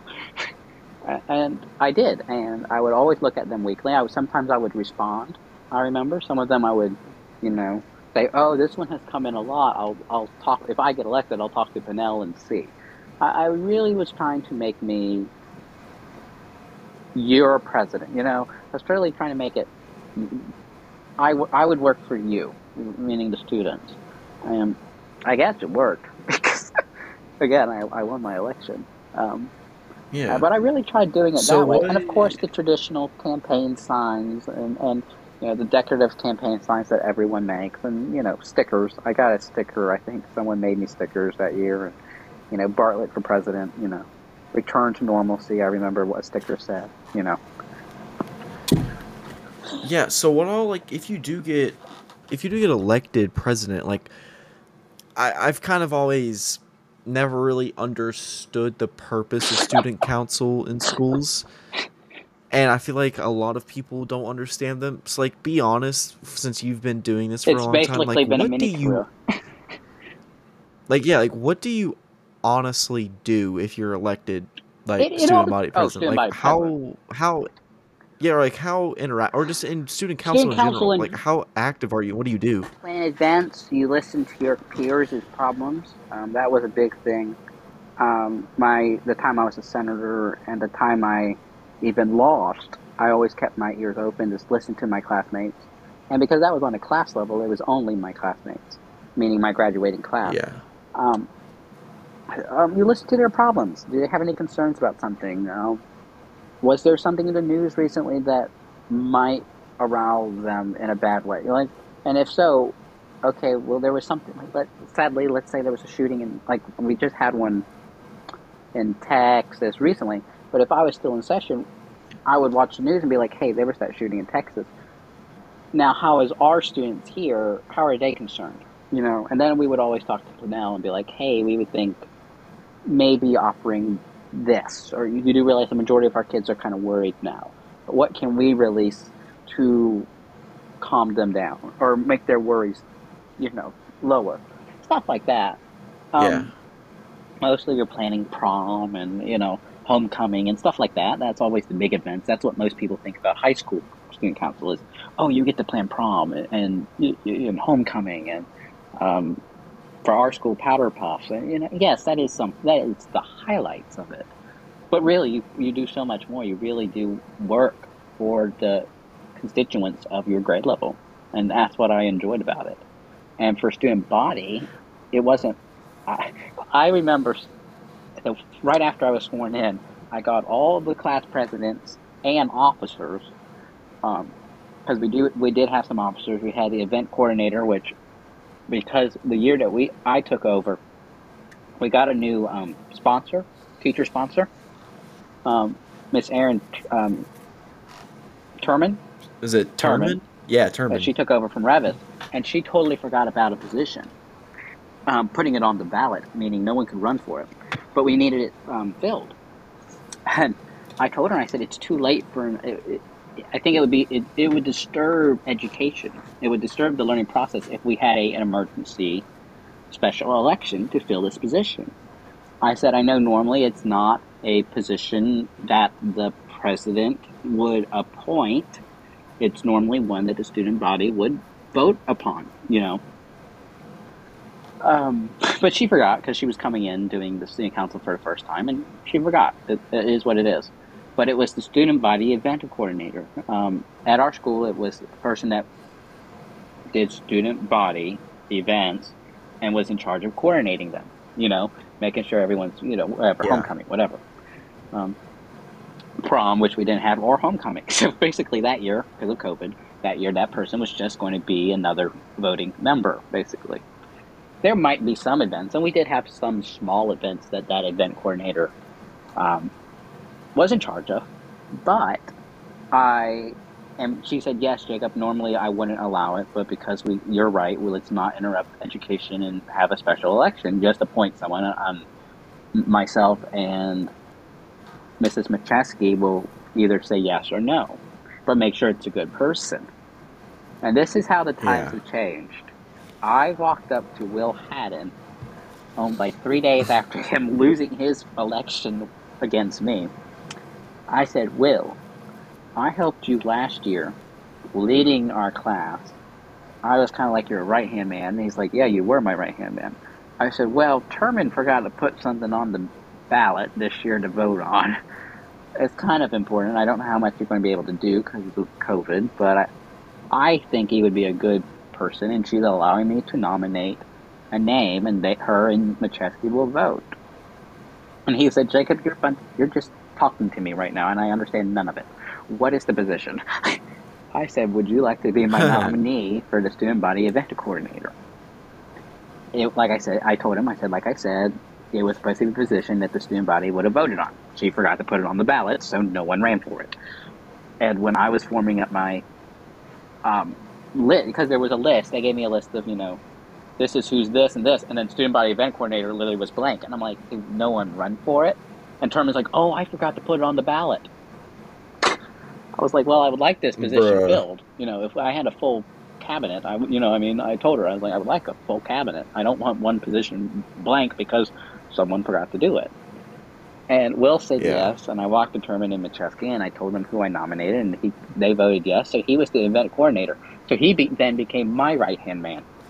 So it was reverse roles. Quick question. Whenever you get sworn in, is it like a formal swearing in? Do they read you off something and you have to raise your right hand and all that? Is it one of those We did an informal due to COVID for mine, but normally yes, there would have been a formal. That's interesting. We would have done it in years past. It would have been broadcast into the senior class would have been brought into the auditorium because that's as big as that auditorium can fill. And it would have gone live, but because of COVID and 6 feet apart and stuff like that, my year we did an informal. And I think this past year they did an informal too, just because they didn't want the county to get on them. Because Gracie McHugh didn't have it this year, but the people before me did. Going back to COVID and stuff, were you affected by the pandemic at all? Did it affect any of your family, or did it change? Luckily enough, family weren't. We were all good. We stayed safe. We stayed healthy. And we did what we needed to, but we did what we did. We're fine. Now school-wise, my hands were tied. I was the first ever president that literally could not do prom, homecoming, kings and queens. I basically couldn't do half the stuff for school because of COVID, and That was fun. Will looked at me and said, Will once Mhm. came up to me after a meeting and said, "So I'm basically useless, am I?" I was like, there's small events that we're doing, like fundraisers and stuff. You can lead those up. But normally he's in charge of homecoming and Kings and Queens and Sweetheart Valley, all the, big stuff that he would have been in charge of. So when Pinnell said, "Yeah, we're not having that this year," he kept on looking at me like, "Am I basically useless? Otherwise, then you have an extra voice to Yeah. vote in." I was like, "You're not useless. There's going to be small things like fundraisers." But he looked at me and said, "Who wants to lead up fundraisers?" I'm like, "They would have fallen under your department anyway. It's like the only thing you're leading up." But he accepted it. He was it the whole year, and it was fun. It was a fun time, and I relinquished my I That's relinquished my good. power the day of my speech of graduation, and I was happy with who got elected after me, and yeah, Yeah. That's good. Going back to war topics, what do you think about the whole Russia and Ukraine situation that's oh, going on? Like, what's your view on that? Because I know you're a history I'm a history and guy, poli. so I'm a I want to history and hear political. I want to hear your I want to hear your opinion on that. I hate to use a terrible man's name, but I will use his name in this conversation in this podcast. Um, I would say President Vladimir Putin of the Russian Federation, Russia's full title, name. Uh, I think President Putin is terrible. Is a terrible man. He should be condemned for the crimes he is committing against his own people and against Mm. um, this world. Ukraine is an independent, sovereign country, which is a democracy, which threatens Putin. A man who says he runs a federation, a Russian federation, a democratic federation, supposedly. If you look up online or in any book, you look up Russia's type of government, it's a federal democratic federation. It's a federal democratic federation of republics. Basically, that's a long title of saying that each little quadrant is a federate. It's like a mini nation, but it makes one federation, and the big federation has one big government with one uniting president, which would be President Putin. Long story short, I think President Putin is abusing his power. He's been abusing it since 2001 when he was first elected, and he only had an 8-year gap because at the time the Russian Constitution said a president could only hold office for this time, and after that time, they had to leave office. President Putin in 2011 did not know what to do. He was in power from '01 to '11. He didn't know what to do. He relinquished, I say lightly, relinquished his power and stepped down to be the prime minister as they elected someone else for a 4-year term limit. After that president, who, by the way, President Putin picked to succeed him, basically be a puppet, after he left office, President Putin, by the Constitution of Russia at the time, could rerun for president. And he's done that since 2013. He's been in power since 2013. And he has just added, last year, he amended the Constitution because when you're a dictator, you can do this. And the State Duma, which is like Parliament or Congress to us, it's a puppet. So, and they really couldn't do anything. They should have. And the Russian Judiciary Court, their Supreme Court, should have done something. But of course, everyone's puppets in this country, politically, has extended his term power, his presidential tenure, and there will not be, with a big thing in the free world, will not be an election since 2039. Wow. So he will be in Government. charge until Yes, which 2039. is when he said the Constitution will hold a new election for president. And you know what? Knowing him, whenever it gets to that point, knowing the stuff that he's done, he will. There's a chance that he will overturn that and make it another Yes, 10 when plus you're a years. dictator, you can do that. And when your parliament, your Duma, and your high court, the Russian high court, when they're a bunch of people that you've bought as the president, bought and put in, or has bribed the court to do what the court needs to do, there's no way to stop it. The Yeah. Russian government is so corrupt that there's no way to stop President Putin from doing what he does. It's very sad. Yeah, and It's very sad. and the bad thing is that Russia is allies with China, like Saudi Arabia, like those areas, like North Korea.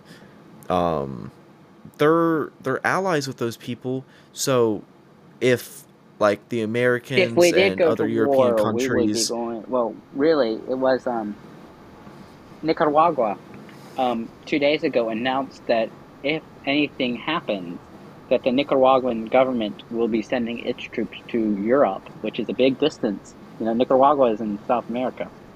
Would be sending their yeah, troops to Europe to help the Russians. That's the first American country to say that. There has not yeah, been an American country, North or South America. I use America lightly here. But there has not been an American country that says they would support the war on either side because they're so far. But Nicaragua, 2 days ago, yeah, just released a statement from its president that said we would support President Putin if it got bad. Meaning, I'm thinking if he meant by it got bad, I'm thinking he was referring to if America, the United States of America, entered, yeah, because Nicaragua could come up through all those other countries and come up through Mexico. So we could have, even though it's farther down in the yeah. Panhandle, I think Nicaragua is trying to figure out that Yeah. they could stop us. They could stop us. Well, I think me and you both know that they could They would try, but they fail, would but fail I think miserably. that's their idea. I think that's their psychology. It's if Nicaragua can get more Yeah, allies than America, and the South America, I mean, to ally with Nicaragua, yeah, then you might have a war in the United States of America, which would mean our armies, our navy, you know what I mean, would be divided. So we wouldn't be as strong as we would be in Europe. And I think that's why I think Nicaragua is trying to now convince other countries to, or will be thinking, knowing them. As a person who studies politics and international politics, I think they would try to convince that the United States of America is a bad enemy. We would do something in trade or whatever down in the developing American countries. I think that's what they're trying to do, which would be yeah. The news to Putin, problem, because that would be great. Because if he gets the American eagle, injured, then we won't be a threat. And then he can do whatever he wants. yeah, the problem with Russia is like all their allies and stuff. If we were to even try to do anything, their allies would start fighting us, and that would lead to more than likely World War III, Oh if I'm no, it not really would. mistaken. I mean, Like we the would way have that England, France, um, Mexico. I think Mexico would align with us. I think Canada would. Any of the Canada, British Commonwealth s- nations would ally with themselves with us. yeah, NATO, probably Japan, South NATO. Korea. Almost majority of NATO countries. There might be a split in NATO. There might be some countries that would fall, meaning like the African countries, the developing countries might go with Yeah, Russia. But I think most of NATO would stick with us. Yeah, it's all about religion and country. yeah, That's all yeah. it's about. Religion and country. Yeah. Religion and I mean, I feel like not maybe like this war that we're fighting, but a lot of Social wars, ideology. especially like yeah, Social like ideology. Middle Eastern wars, like with like Palestine and Israel or whatever. Is it Pakistan and or No, no? Who was the two Middle Palestine Eastern? and Israel have been a conflict, even though the United Nations does not see Palestine as a country. Um, Neither do we, but yes, that's an issue.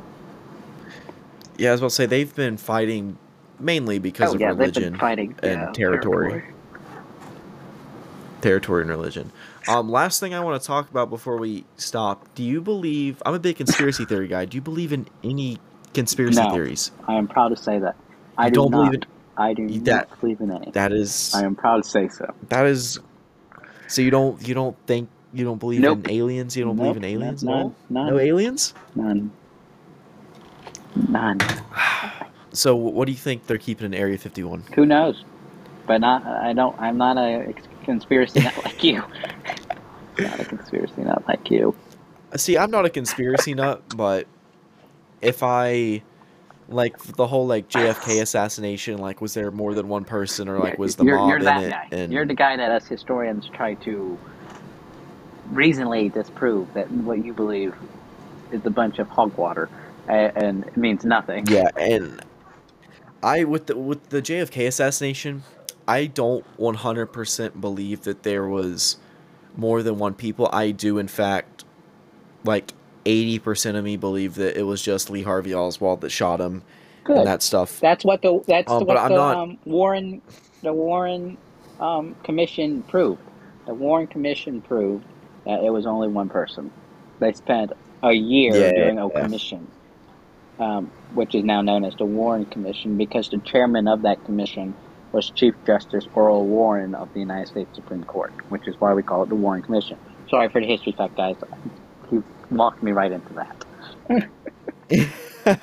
No, I'm saying that I do believe that Lee Harvey Oswald shot him and he was alone, but there's this small part of my brain that if for some reason that there was this evidence that was overturned saying that there was more than one person and the mob was involved in it and that stuff, that I wouldn't be surprised, if that makes sense. Like I have an open mind whenever it comes to conspiracies, instead of just saying, "Oh, I this is 100% what happened," blah blah blah blah. In some cases, it is like fully true, but I do try to keep an open mind when it comes to that stuff, just so I can at least like entertain myself. You know what I'm At least saying? it's for Like, entertainment. At least he doesn't actually fully believe. is it no, yeah, no, aliens. I do Oh believe in boy. aliens. So Little aliens, green men? aliens are real, Jacob. Jacob, they're real, man. I'm telling you, Little green they're men. real. They're So coming you for us. mentioned something They're coming earlier. for us. What made, and I'm a diehard, and one last, well, going back to my story, high school was great. I finished. I have made great friends over at Coastal Mm. Carolina University. Once more, go Chanticleers. I have befriended, oh my God, I've never actually thought about the numbers of it. So long story short, was my senior year of high school, there were two freshmen at Coastal that I befriended. They were new off the boat. They're both from Georgia. Um, did not know the area at all. Somehow I followed them. I don't remember how I followed them, but they were on the football team freshman year. They still are on the football team, and they were like, we're right off the. We really been to Merle a couple times to do the touristy stuff as with their families. But like, you're living here for your school year, so they wanted to know about the area, and I was like, I can reach out. I mean, I've been a local boy my whole life. I can tell you. Um, I befriended them. Tyler Wagner and Shane Bruce. Shane is number one. Don't ask me what their positions are, and Tyler, I don't even remember his number or his position. But I kind of took them in, I guess, in a nice way. Kind of helped them locally, And of course, my high school year ended. I got accepted to Coastal. I called them and said, "Guess who's coming to school next year?" And they're like, "You got accepted." I was like, "I got accepted. I'm going to Coastal." So they were excited. So for I think like 3 games, I and of course between that time period, I started following because of me being friends with those two. I actually had lunch with them one time last 2 school years ago now. Kind of make them feel welcome. Had lunch with them, and it was Yeah. really nice. And of course, knowing them, they posted a picture of me, and all of a sudden, people started following me on Instagram. And I knew who these people were because I've heard their names. I've watched the football games. I'm a local.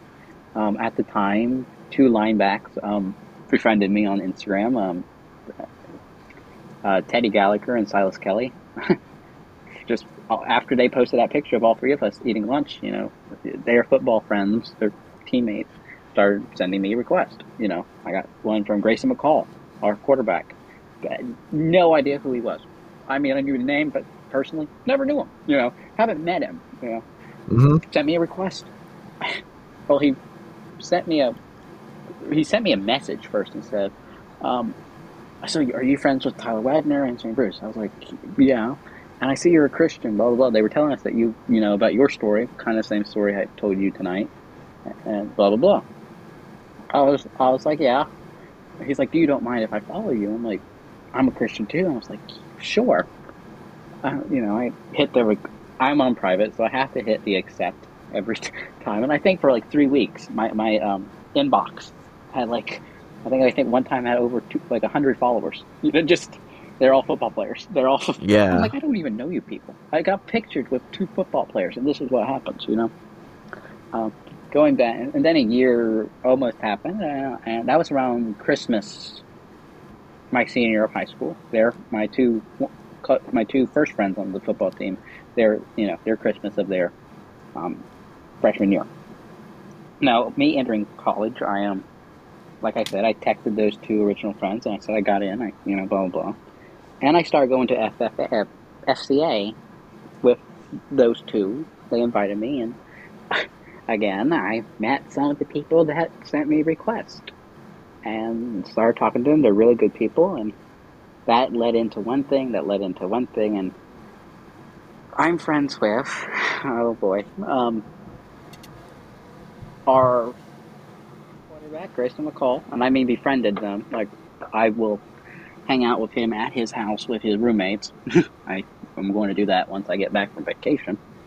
Have dinner with them. I'm friends with Grayson McCall. Go number 10. Our second string quarterback, Bryce Carpenter, for those who are Coastal fans. And I'm also friends with our third string quarterback. Most people don't know him, but he's actually taken me under his wing a lot. And he's actually roommates with Grayson this year. And he's coming up here, Jarrett Gus, number 13. And with them taking me in, mostly once Jarrett took me in, my doors were open to more people. And when I say this, they're great men. Majority of them are Christians, very kind, very loving, very accepting men, and they're good people to be around. I finally met last year, or this past school year, I finally met Grayson, which was kind of interesting because he's like, "You're the one that we talked on." He remember, he's like, "I'm the one that you're the one I sent the message to." I'm like, "Yep, this is me in the flesh." Like we've been following each other for almost a year now. Like this is me in the flesh. Um, I met Silas and Teddy Gallagher, Silas Kelly and Teddy Gallagher. That was because they also befriended. They're like, "Didn't we befriend you?" I'm like, "Yeah." And I remain close to them to this day. And when I say God works in many mysterious ways, and I want you to understand as a coming in freshman, um, and I want the listeners to understand, and this doesn't go to a quote unquote small coastal Carolina University in Conway. This can go to people at WVU or USC or USC meaning in California. If you meet someone, and I speak from experience, that are on your football team or on your baseball team, because I now know people on the baseball team as well. But if you meet them, one, remember they're people, really do. And I speak for the community listening. I can post with my buddies because they are my friends. But when people will respond to my comments, they're like, "Oh, you know so and so, you know Grace McCall, you know Teddy Gallagher, you know Silas Keller." Yes, and for a friend who's gotten to know them as people, it's really tiring and really old and really bothering when you ask, "What are they like?" Because and I say this I mean this dearly. They are like everyone else. They are college students. Yeah. They are college guys doing what we college guys do. They're normal people. And I think for me, and I walked into them first time our third string quarterback invited me to his house. Invited me after a game one night, texted me and called me and said, "What are you doing after our 12 o'clock game?" Because it was like a 12 o'clock game on like a Saturday. I was like, "Well, I'm going home." You know what I mean? Like after it finishes, I'm going home. Yeah. I have nothing else to do. Like go to the game at 12. Watch you guys hopefully win, which they did that game, and go home. He's like, "No, you're not going home." I'm like, "What?" He's like, "You're coming up." He's like, "You're coming over to the house to celebrate," because they did win at that time. If we win, we'll come. You're coming to the house to celebrate. And I got a text from him while he was in the locker room and said, "We won." I'm like, "I know. I was there the whole game. Why are you telling me?" He's like, "You are coming to celebrate the victory at our house." At our house. And I said, "Oh, you were being serious about me coming over tonight." Because I thought he was joking. I thought he was joking. I thought he was just like, "Oh, you're coming over to the house." Like guys do. "Oh, you're coming over to the house." No, I'm not. You can say it.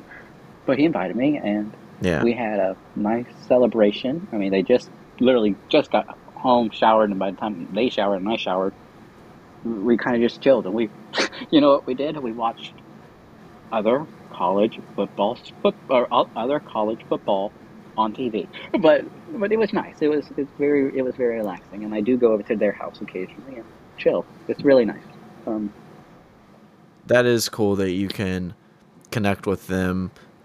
And that is good that you can also look at them as just regular people and not like, oh my god, that's Grayson McCall. He's always on TV. Like blah blah blah. Like that is cool that you can see him as a person for who he is. Because I mean, at the end of the day, we are literally just kids with the same dream, like trying to oh make it yeah, in life. it's just they had picked football. And They picked football. yeah, they just pick football instead of Our political our science. You know what I'm our saying? marketing. Yeah, yeah. But they are Yeah, what they are, and they're good guys. Like I said, yeah, they do I'm seem supposed like to have really good dinner with guys. them in a couple weeks. Before school starts. It was one of those. They've been busy with summer camp, and then it's 4th of July week, so they invited me this week or this coming up week. But I'm going out of town, so it's that like, well, maybe when you get back in, well, one of them is going to Mexico for like a couple weeks, like a week, because after camp is done, Uh, it's really weird because they have summer off for a month, and they can go home. Then they have camp. Camp is almost all of this month. July 4th, they're off the week, and then they're off for like 2 or 3 weeks in June, or I mean in July, and then I think it's like the second week before, or the second to last week, or the last week of July, they go right back into camp, and they're in camp until until football season. So there's this like one block yeah, of time after my vacation, and after the one guy yeah, after they come back from Mexico. they are yeah, they are extremely Oh, dedicated. I don't know they if are. I could do that, and I don't know if I could do football and that stuff and manage a school life and a social life with my friends and They family. I do it. think They that would be do it. I really, don't really know how hard. they do it. I'm still trying to learn. Hanging out with them, I'm trying to figure that out. Maybe by this year I'll figure it out. But I honestly don't know.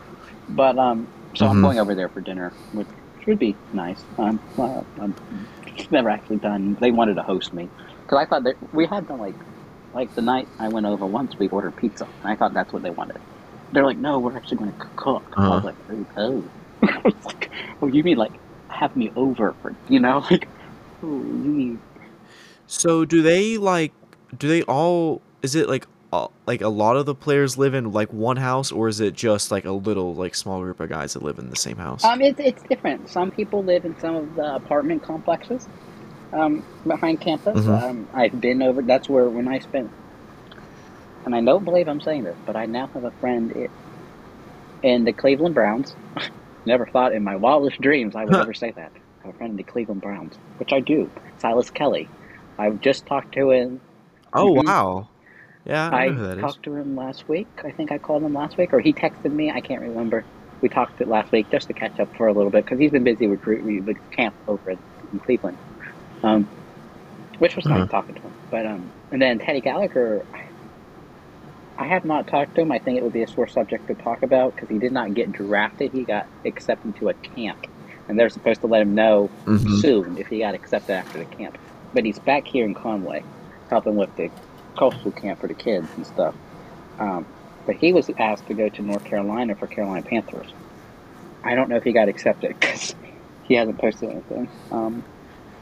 But Silas is definitely with Cleveland, so I never thought in my wildest dreams that I would say I have a friend on the Cleveland Browns. When you think about, That is it took sick. me a while when they did the NFL draft because I'm like I'm friends with Uh-huh. these guys. Like I've spent some time with them, and I would consider them my friends. Silas Kelly and I've had some deep conversations, private but deep conversations, good ones about faith and friendship and companionship. Life basically. And Hmm.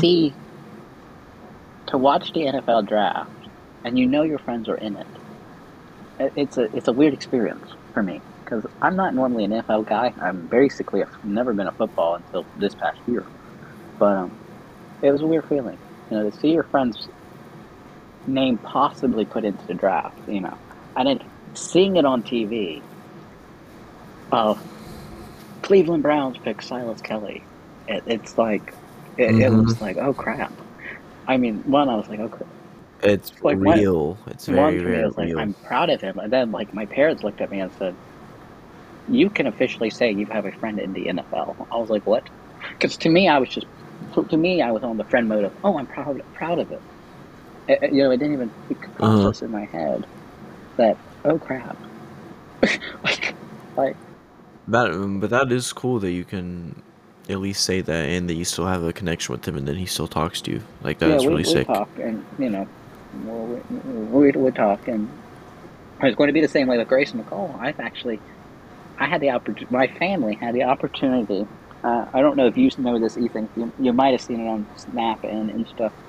Um, but in December, it was our Christmas gift. It was the family putting all of the. I even did put some money in, and our next door neighbor, who's a Coastal fan too. We all went to Florida for the Cure Bowl. We were there I did see when that. we won, which was historic because that was our first bowl game winning. But we were on the 50-yard line, hmm free drink and food until the fourth quarter because of our ticket price. I'm not going to tell you how much they cost, but we had free drink and free food, which was nice. But that wasn't what was the best part. The best part was because we were on the 50-yard line, um, we were kind of thrown in the middle of the families. The Oh, people right behind me, I recognized them because I met the mom and the dad once. Because, like I said, I'm friends with Grayson McCall, and it was our last home game. I went down there to speak to him. I didn't do it all season. He was begging me, and Jared was begging me to come speak to them after a game, and I was like, "Aren't you guys busy? Don't you need a shower?" But you know what I mean. Try to use logic here. yeah. Long story short, um, they I did, and I met Grayson's mom and dad. Were very nice people. We got to the bowl, and that was the last game of the home game. It was like 4 weeks before the bowl game. We got to the bowl game, and we sat down in our seats. And I hear this, and I feel this shoulder tap me. I'm facing the field, and I feel a shoulder tap me. And I was like, yes, meaning because I didn't know who it was, and I was like, yeah. And it was Grayson McCall's dad. He said, I thought that was you. We met 4 weeks ago when you came down. I said, yes, I remember, and I remember who your son is. Your son's my friend. So we were sitting in front of Uh, the McCall family. Yeah. And wow. we had Silas Kelly's family on our right, on the other row. So I spoke to them. And we had Trey Carter's family on our left. I was sitting next to a family, Greg Lesotho and his sisters was right next to me. My dad was sitting next to McSweeney. I can't think of his first name, but last name was McSweeney. I know who you're talking Was about. sitting Yeah, right next yeah, to his yeah. stepdad. So my dad and his stepdad spoke and basically talked half the game because both the wives were like, "Come on, people!" Like, but it was a great time. It was a great opportunity, and it was kind of neat being embraced into coastal culture by the families. That was cool. We didn't know. We sat down in our seats, and like I said, Mr. McCall came up to me and said, "Didn't we speak?" I was like, "Yes, we did, sir." Yeah. And I got to meet Grayson's sister, now brother-in-law and brother. And I actually, to you out there and to the big world of coastal, I hate to brag, but I guess I can say I have befriended Grayson's sister and brother-in-law because, That's sick.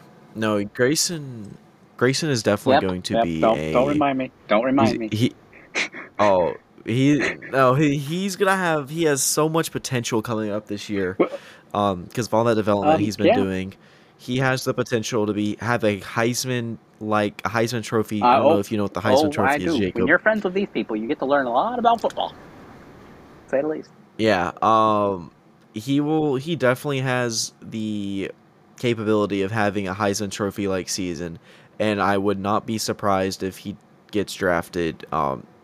I love Grayson. I've never met him before. He seems like a nice kid. I don't think he'll go early in the draft. I think he might get drafted in the later rounds, or he might get picked up um, as a non-draft Teddy, person. like But I Teddy. if he will definitely go to the NFL. Yeah, he will definitely go to the NFL. He is a crazy good quarterback. I have certain things I could say about this, but it's not confirmed. But but I will say he will be with us our whole season. Don't worry, people. He will be with us our whole season. But I have gone. Yeah, he will. I But no, saw a I'm thing. saying, Yeah. don't worry, he's still with us. But as a friend, we've had conversations about it that are private, but are very cool. um, but hmm Mr. Ethan, you can possibly meet him if you want. Uh,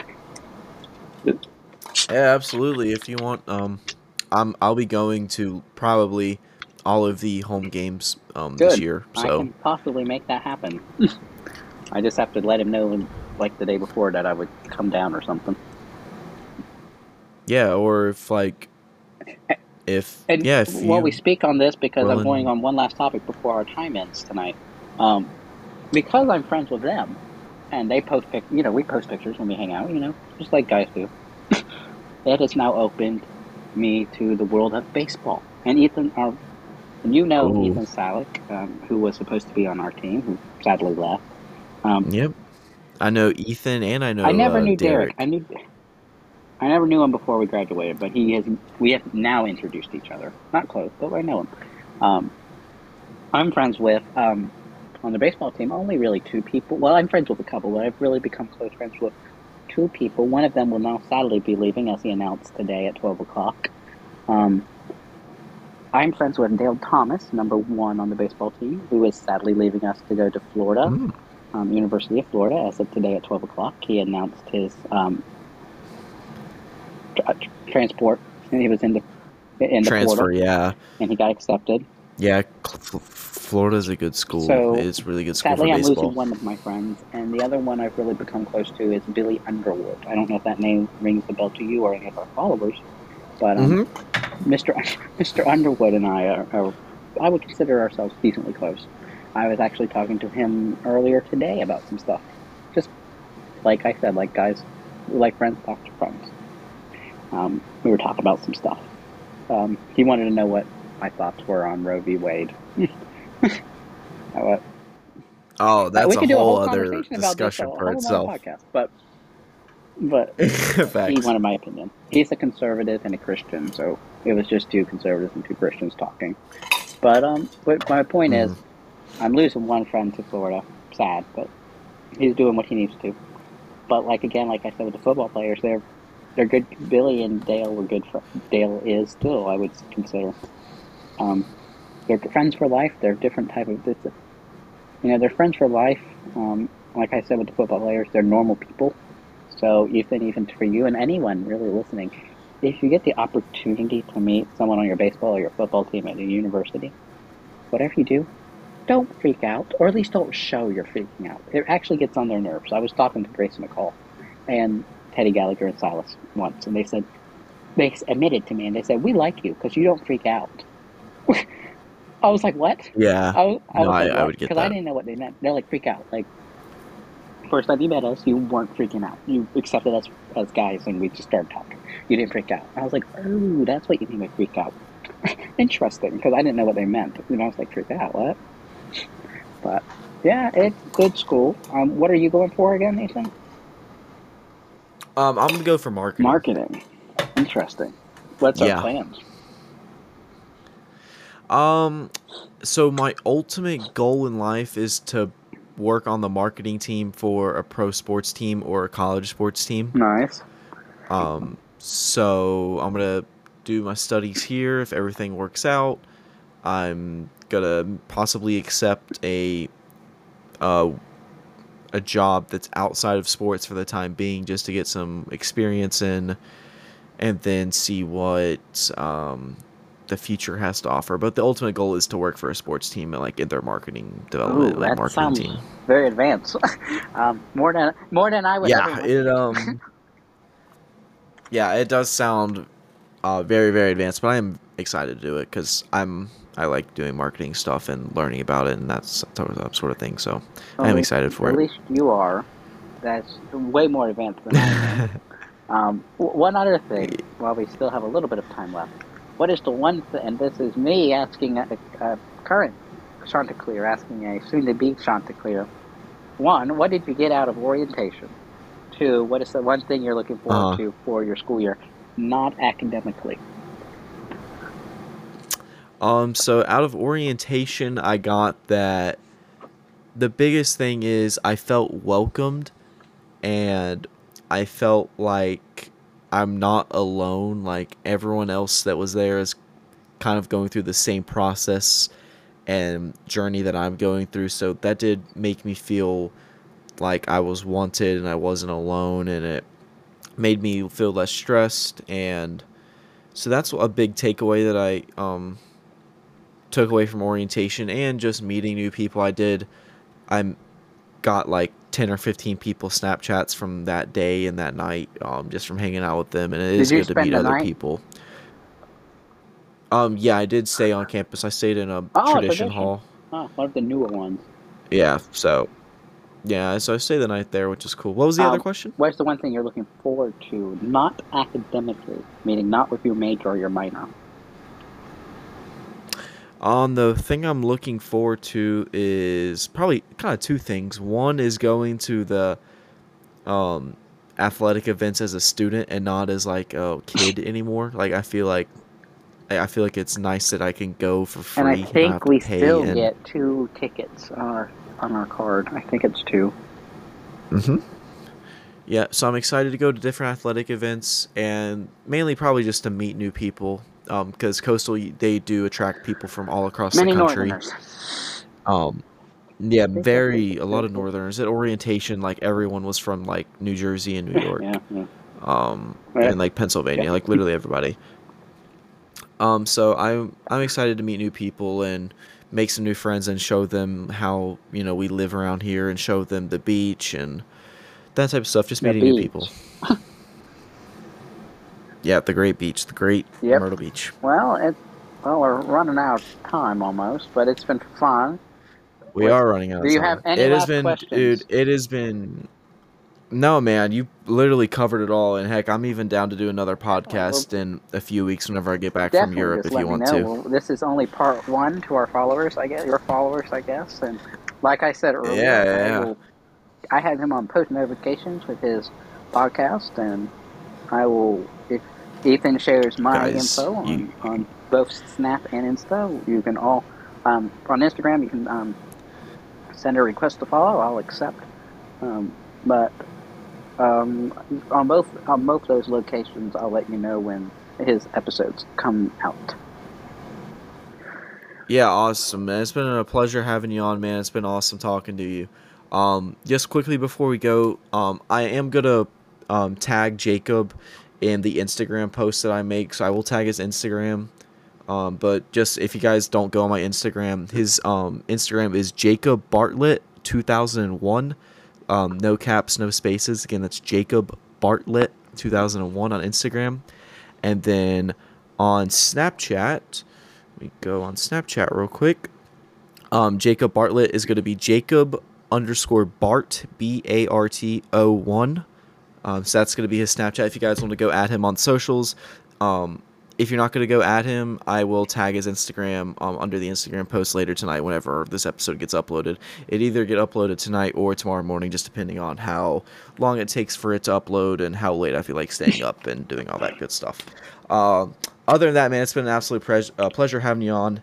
And guys, don't forget to check us out over at Jungle Podcast on Instagram. Listen to us on Spotify. That's the main platform that we're on. We're on so many different platforms, but the main platform is Spotify. So go check us out on there if you're listening on another platform. Other than that, guys, me and Jacob have nothing else to say. Again, We thank you will for have coming part on. 2 Any last of words you something want to else. We say? don't know what that is yet, but Yes, we we will have will part 2 have. sooner than later. Yeah, we will definitely have a part 2. All right, guys, we're running out of time, so I got to get off here. But again, thank you, Jacob, and thank you guys for listening. And stay tuned on my Instagram, Jungle Podcast. I'll be keeping you guys updated on my life, and when the next podcast comes out, and doing different polls and And stuff to once interact with more, you I guys on will there. keep you guys So, all updated on my end as well. absolutely. All right, guys, it's been a pleasure. See you.